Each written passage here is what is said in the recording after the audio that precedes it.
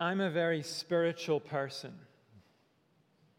I would guess most of you have heard someone say that at some point. Being spiritual is really popular today. It's cool to be spiritual. And one reason it's popular is because it's vague. No one's going to get annoyed with you for saying you're spiritual because it could mean just about anything at all. Saying I'm spiritual could mean nothing more than I enjoy a walk in the woods, being close to nature. I came across an article recently written by a lady who wants to keep our churches.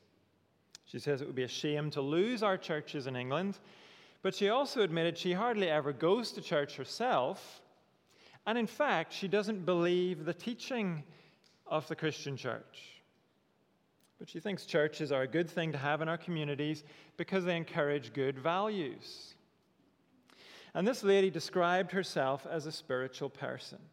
Not, as I've mentioned, because she goes to church or believes the teaching, but because once, in her flat, she had a spiritual experience. She said it felt like a jar of balm had been poured over my head.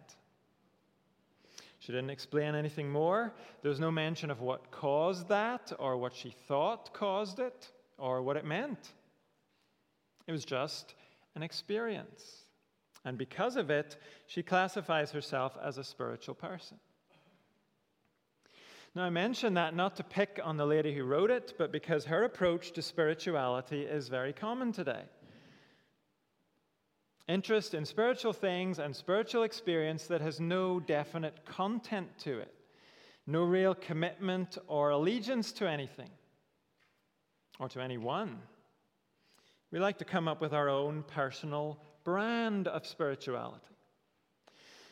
And it's helpful for us to realize today that our society is not new in this. The Romans took a similar approach. When they conquered new territories, they didn't try to get rid of the various gods people worshipped and the different religions that people followed. No, they just added those gods and those religions to their list. The more the merrier. Let's all be spiritual in whatever way we all want. That was the kind of world the Christians in Corinth lived in. Corinth was a place big on spirituality with next to no idea about true spirituality. But in our passage this morning, the Apostle Paul helps these Christians get to grip with true spirituality. We're in a section of this letter dealing with the church's life together and its worship together. In chapter 11, Paul spoke about men and women in the church, and he also spoke about the Lord's Supper. And now in chapter 12, he comes to spiritual things. So we're going to read from chapter 12, verse 1, down to verse 11. If you're looking for that in the church Bible, it's page 1153, or in the larger print Bibles, 1783.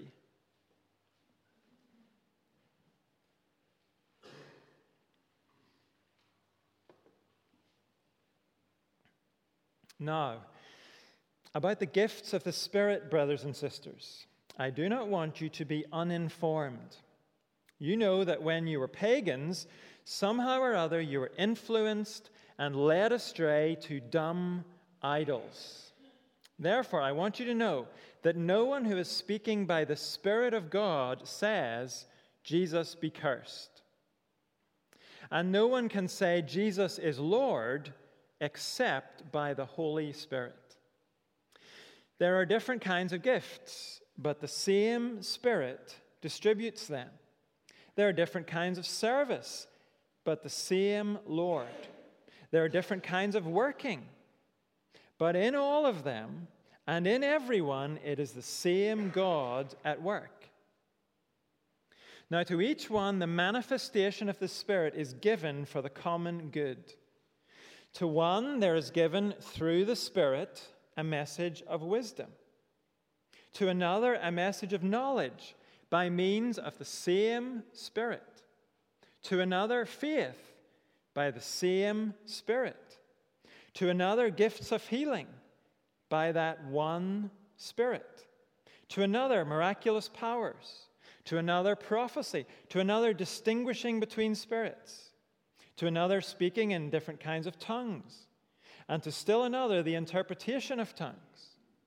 All these are the work of one and the same Spirit, and he distributes them to each one just as he determines. This is God's word. Now, I would guess for most of us, what sticks out here is the mention of healing, prophecy, tongues, and miraculous powers. We read that and we think, ooh, what's that all about? And that's perfectly understandable. Those are pretty interesting things. And it's clear from this letter the Corinthians are very interested in them too. But what Paul wants to do is to put those interesting things in their proper place. Yes, they have a part to play in true spirituality, but they are not central. They're not the main thing. Paul gives the Corinthians, and he gives us, two elements that are central to true spirituality. The first is in verses 1 to 3. True spirituality worships Jesus as Lord. In verse 1, gifts of the Spirit is better translated as spiritual things. Paul will have plenty to say about gifts, but his topic is wider than that. And he knows when these men and women became Christians in Corinth, they came from a background that was terribly confused spiritually. Look at verse 2. He says, "You know that when you were pagans, somehow or other you were influenced and led astray to dumb idols." We've heard about this in previous weeks. When Paul dealt with the issue of meat offered to idols, we noticed there were plenty of temples in the city of Corinth. Each god had its own place, and each god offered its own experience. Or it was believed to provide its own particular assistance. So if you wanted wisdom, you'd go to this temple and seek the help of this god. If you wanted help with your love life, you'd cross the road to another temple, because that was their specialty. Or if you were going on a journey by sea, if you wanted healing, or if you were heading off to battle, whatever it was, you would go to the relevant temple and seek help from the relevant god. That was pagan spirituality. But Paul says when you lived like that, you were led astray.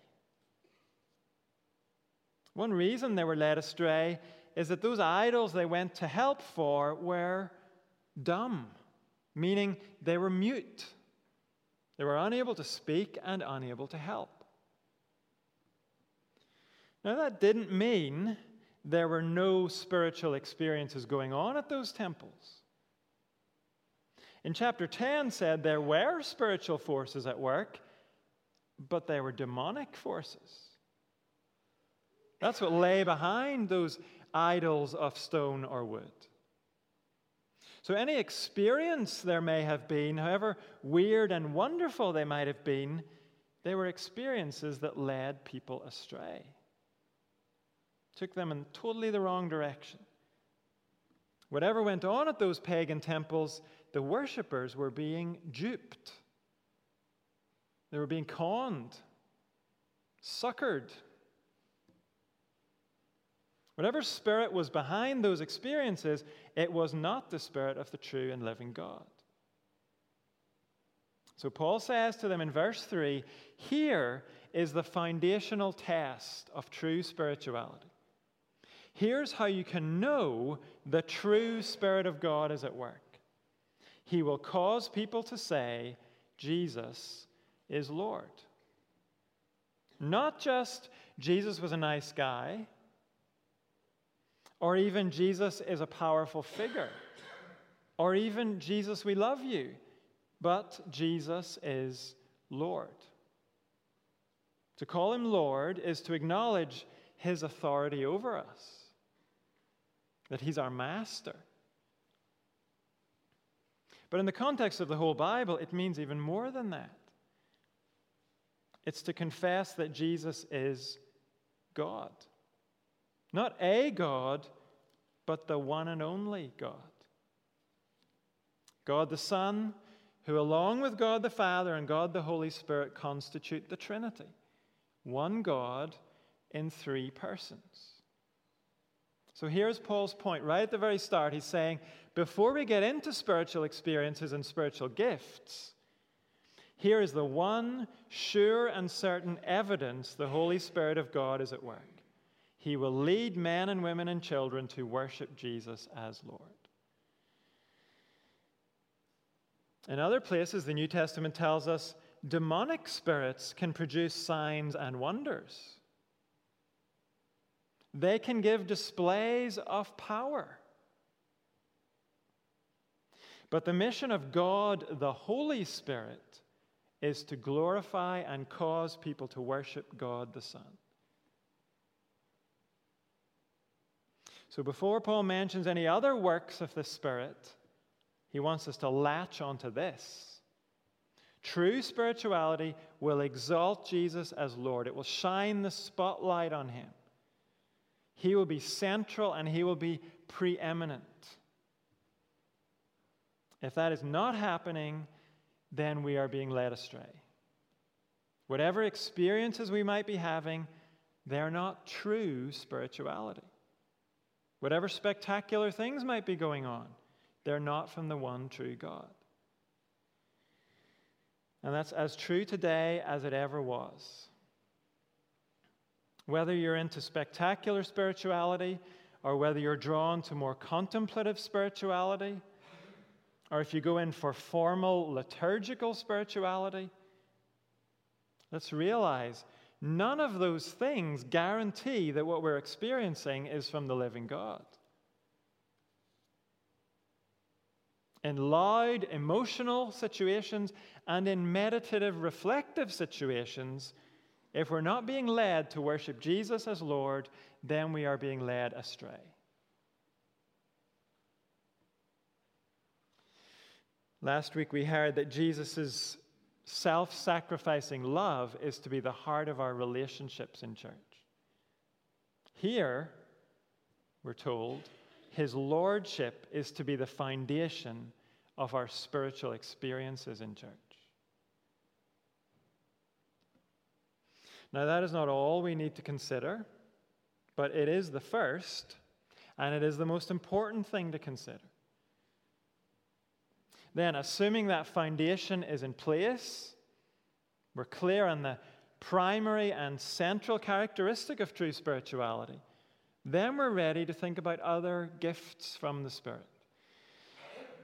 Jesus himself is the main gift the Spirit gives the church, but there are other secondary gifts, abilities or experiences the Spirit might give to his people.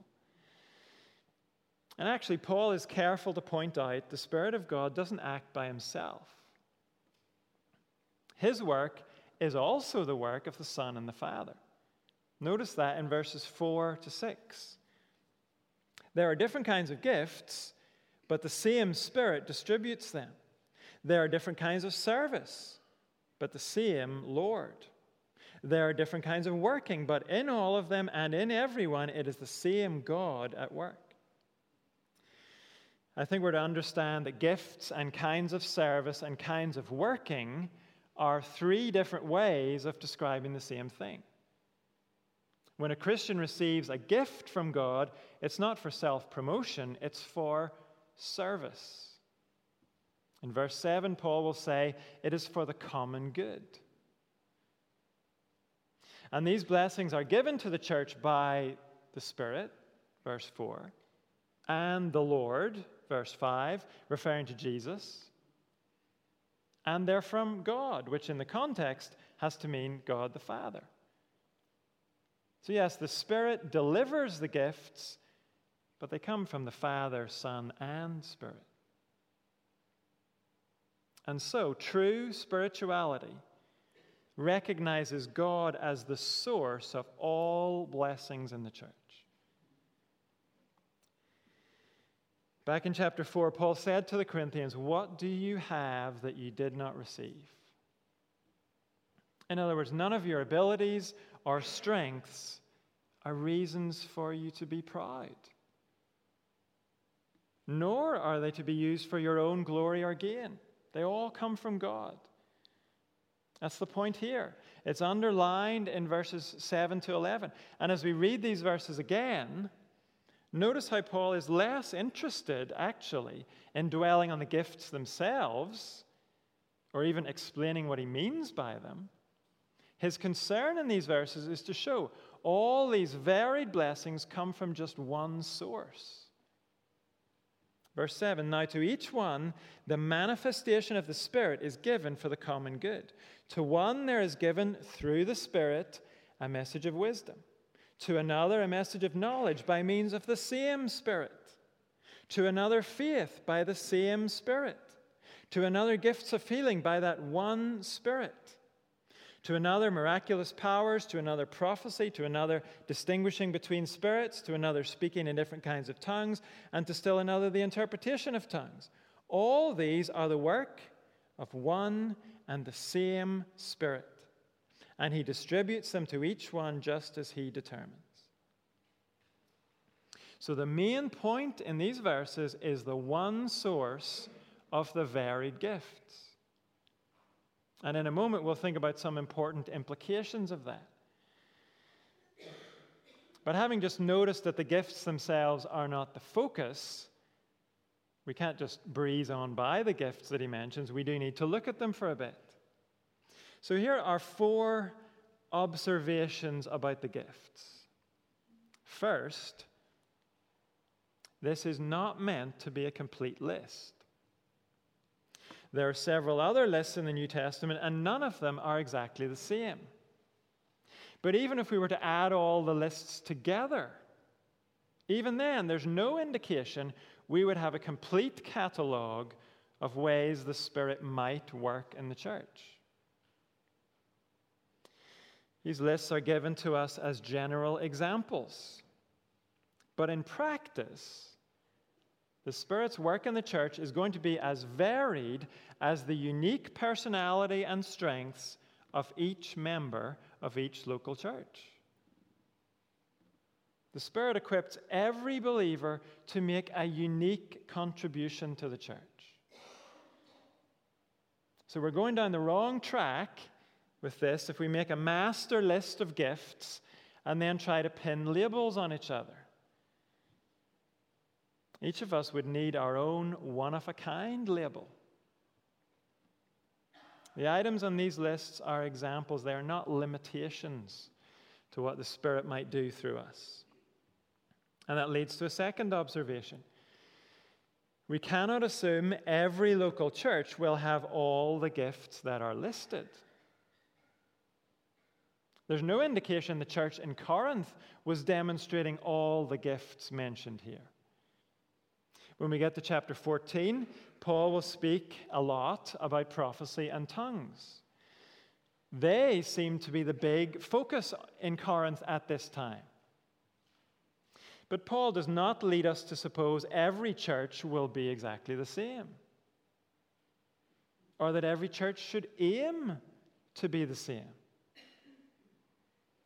So the lists are examples, they're not a complete catalog.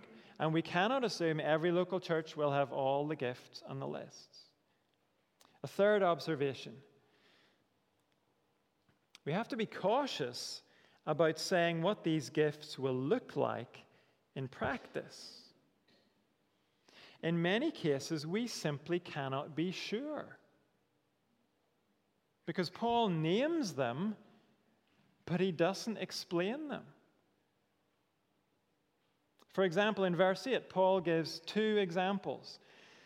A message of wisdom, and then another gift, which he refers to as a message of knowledge.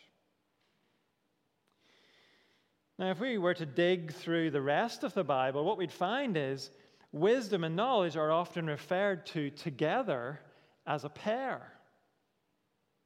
So, for example, Colossians chapter 2 says, "In Christ are hidden all the treasures of wisdom and knowledge." You find that often in the book of Proverbs as well. It's hard to separate the two things out and make a distinction between them.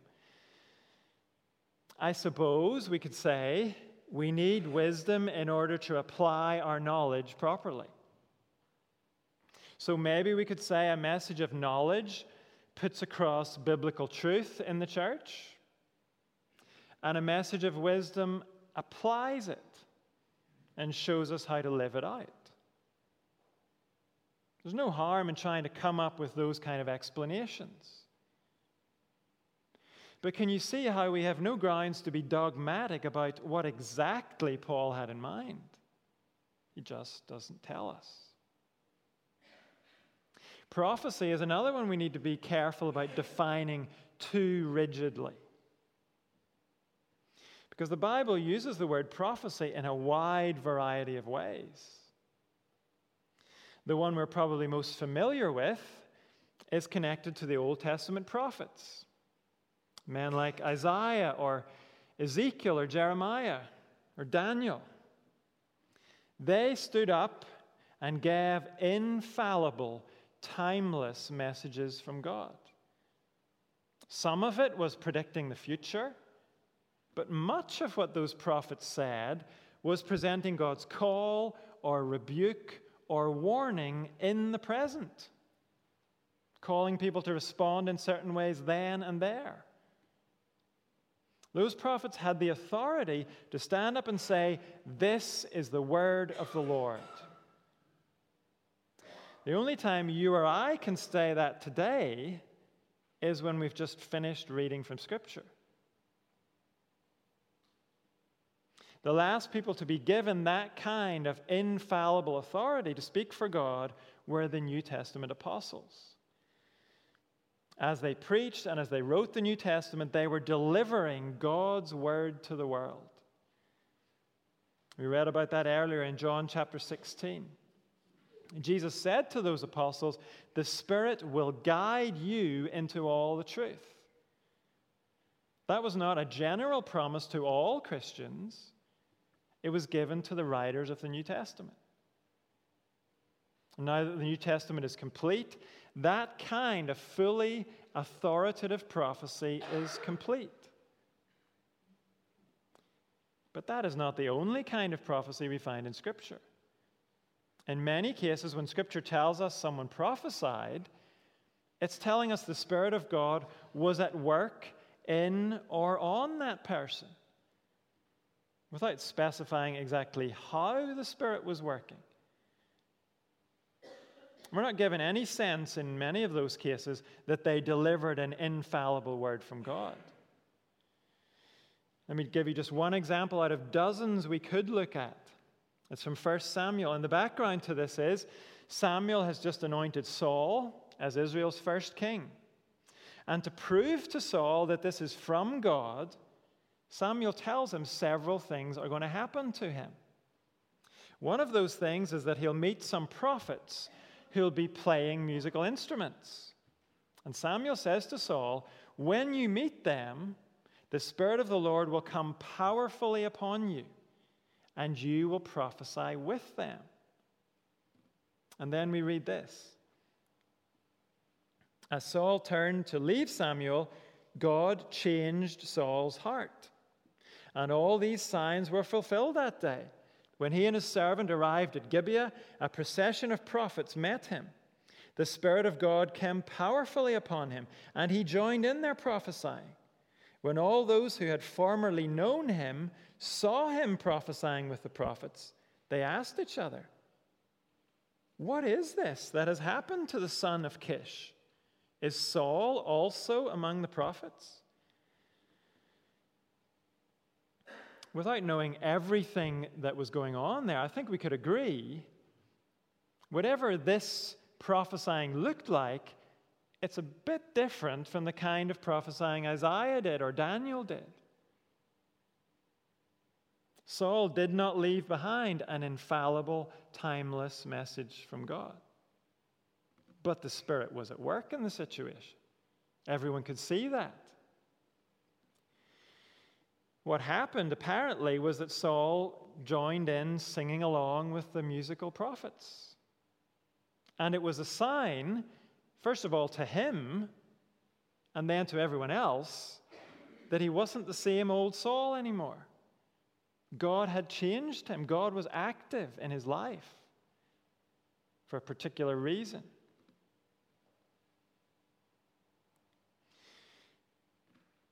So like I said, we could go through plenty of examples, but it illustrates the point that when Paul mentions prophecy in 1 Corinthians, we need to be a bit tentative in saying this is exactly what Paul had in mind. We can certainly rule out the kind of prophesying Isaiah did, or Jeremiah, or Micah, or any of the biblical prophets that are the left behind biblical books. This is not talking about the kind of prophesying that starts with, "This is the word of the Lord." But beyond that, we can only be tentative. If we examine all the instances where prophecy is mentioned in Scripture, in many of them there's a sense someone is being influenced by the Holy Spirit.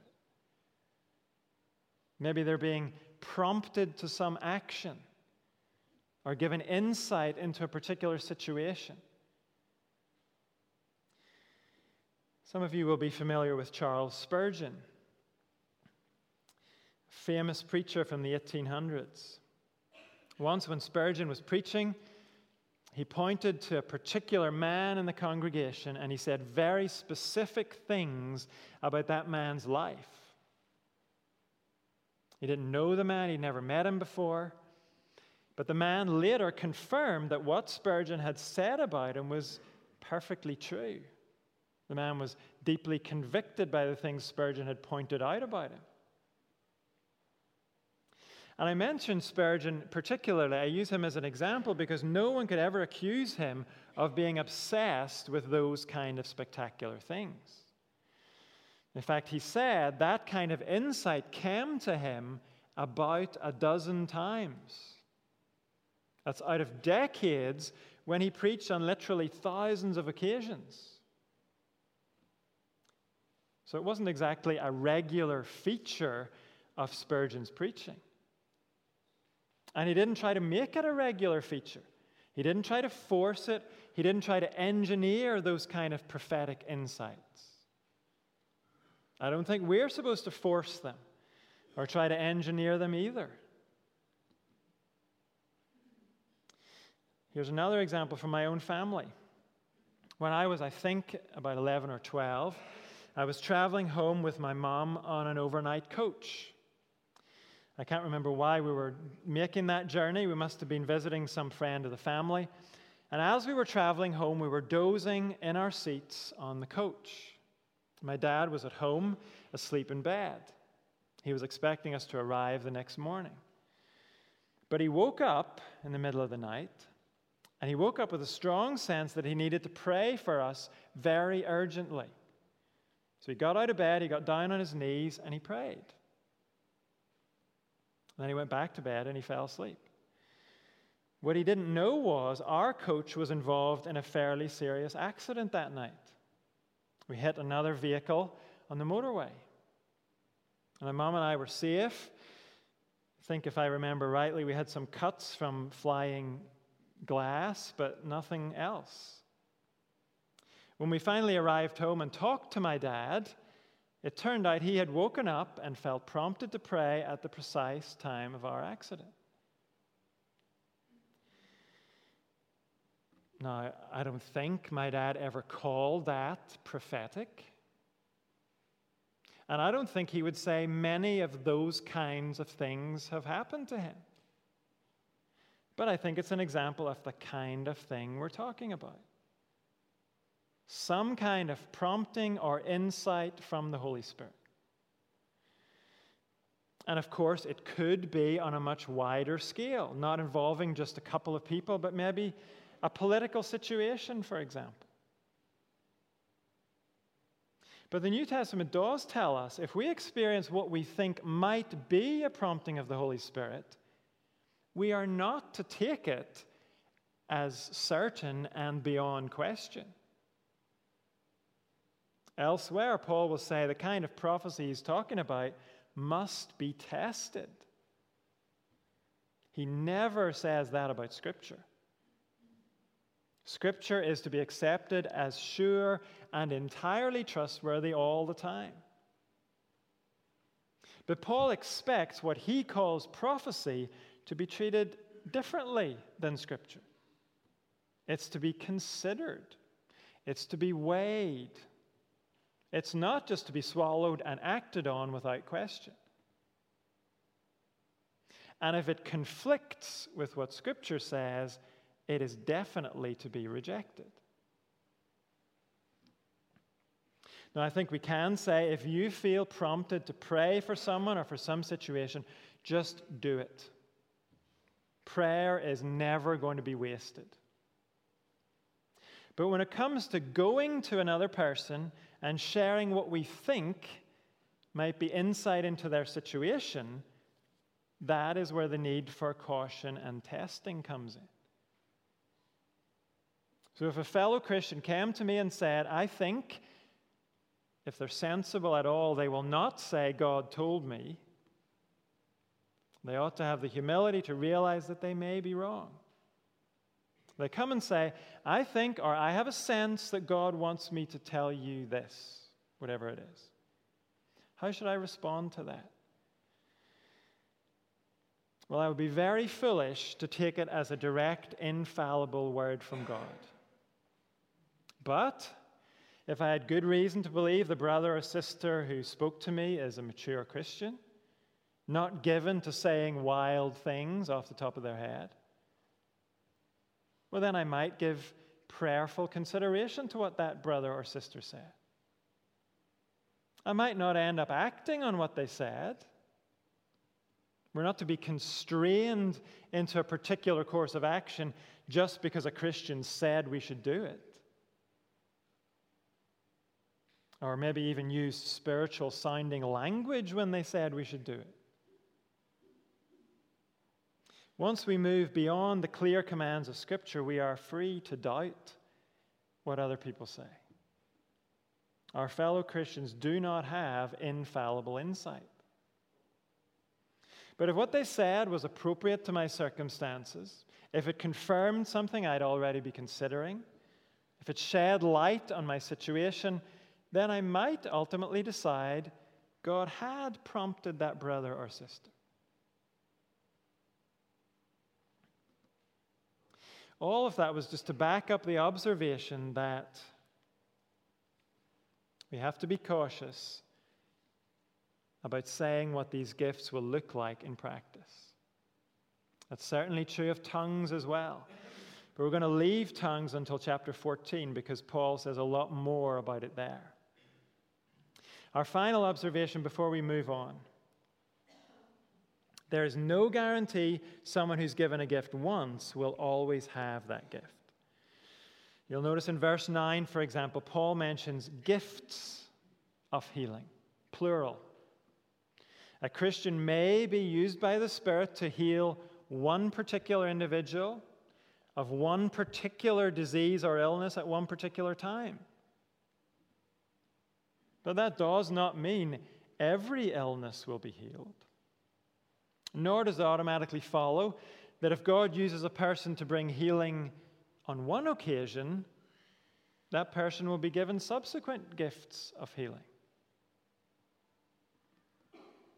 The person has no grounds for announcing, I have the gift of healing, and therefore I'm starting a healing ministry. Or for that matter, they have no grounds for saying, I have the gift of prophecy and I'm starting a prophetic ministry.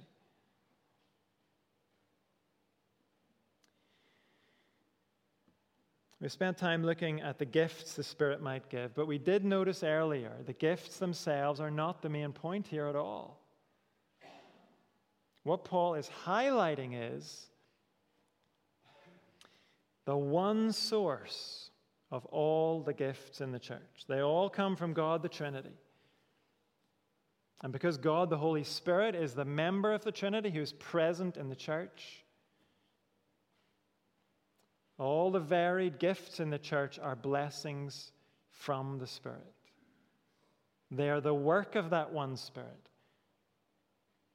And that has two implications for us. Because true spirituality recognizes God as the source of all blessings in the church, therefore true spirituality does not look down on any of the gifts God gives. If every gift has the same one source, why would we ever act like some of them are less useful to God? Or that we have any less reason to praise God for them? If we look down on any kinds of service going on in the church, aren't we looking down on something God Himself is doing in the church? Something He considers important? In this passage, Paul has mentioned some kinds of service that seem to be pretty spectacular. Later in the chapter, however, he will mention helping as a gift given by the Spirit. In another place, we find encouragement and giving and showing mercy. Those may seem much less spectacular. Yet in verse 7 of our passage, Paul calls all the gifts manifestations of the one Spirit. We dare not have a view of spirituality that says only some works of the Spirit are valuable. So if the Spirit is not manifesting Himself in ways that I consider thrilling, then the Spirit is shortchanging the church. We cannot look at things that way. Isn't it a phenomenal blessing from God to have a church full of men and women who are helping, who are encouraging and giving and showing mercy? Maybe you long for big, miraculous blowouts in the church. And if those happen, we will praise God for them. But don't we equally have cause to praise Him for His quiet, unobtrusive manifestations in our fellowship? The small acts of kindness and love that often go unnoticed by the majority of people. Aren't those things wonderful gifts of the Spirit? Blessings poured out from our infinitely generous God.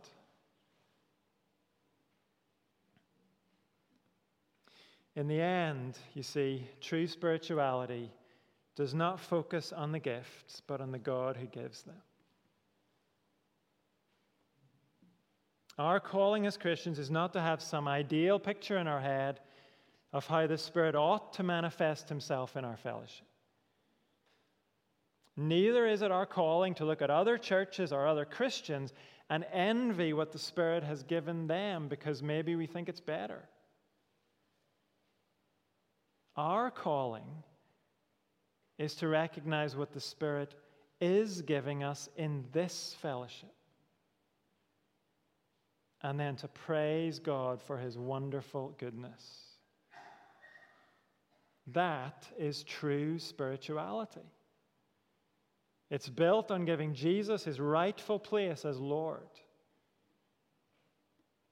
And then it honors God as the source of all our blessings. Let's join in praising and honoring Him now as we sing together, Spirit of Holiness. And then we'll close with the splendor of the King.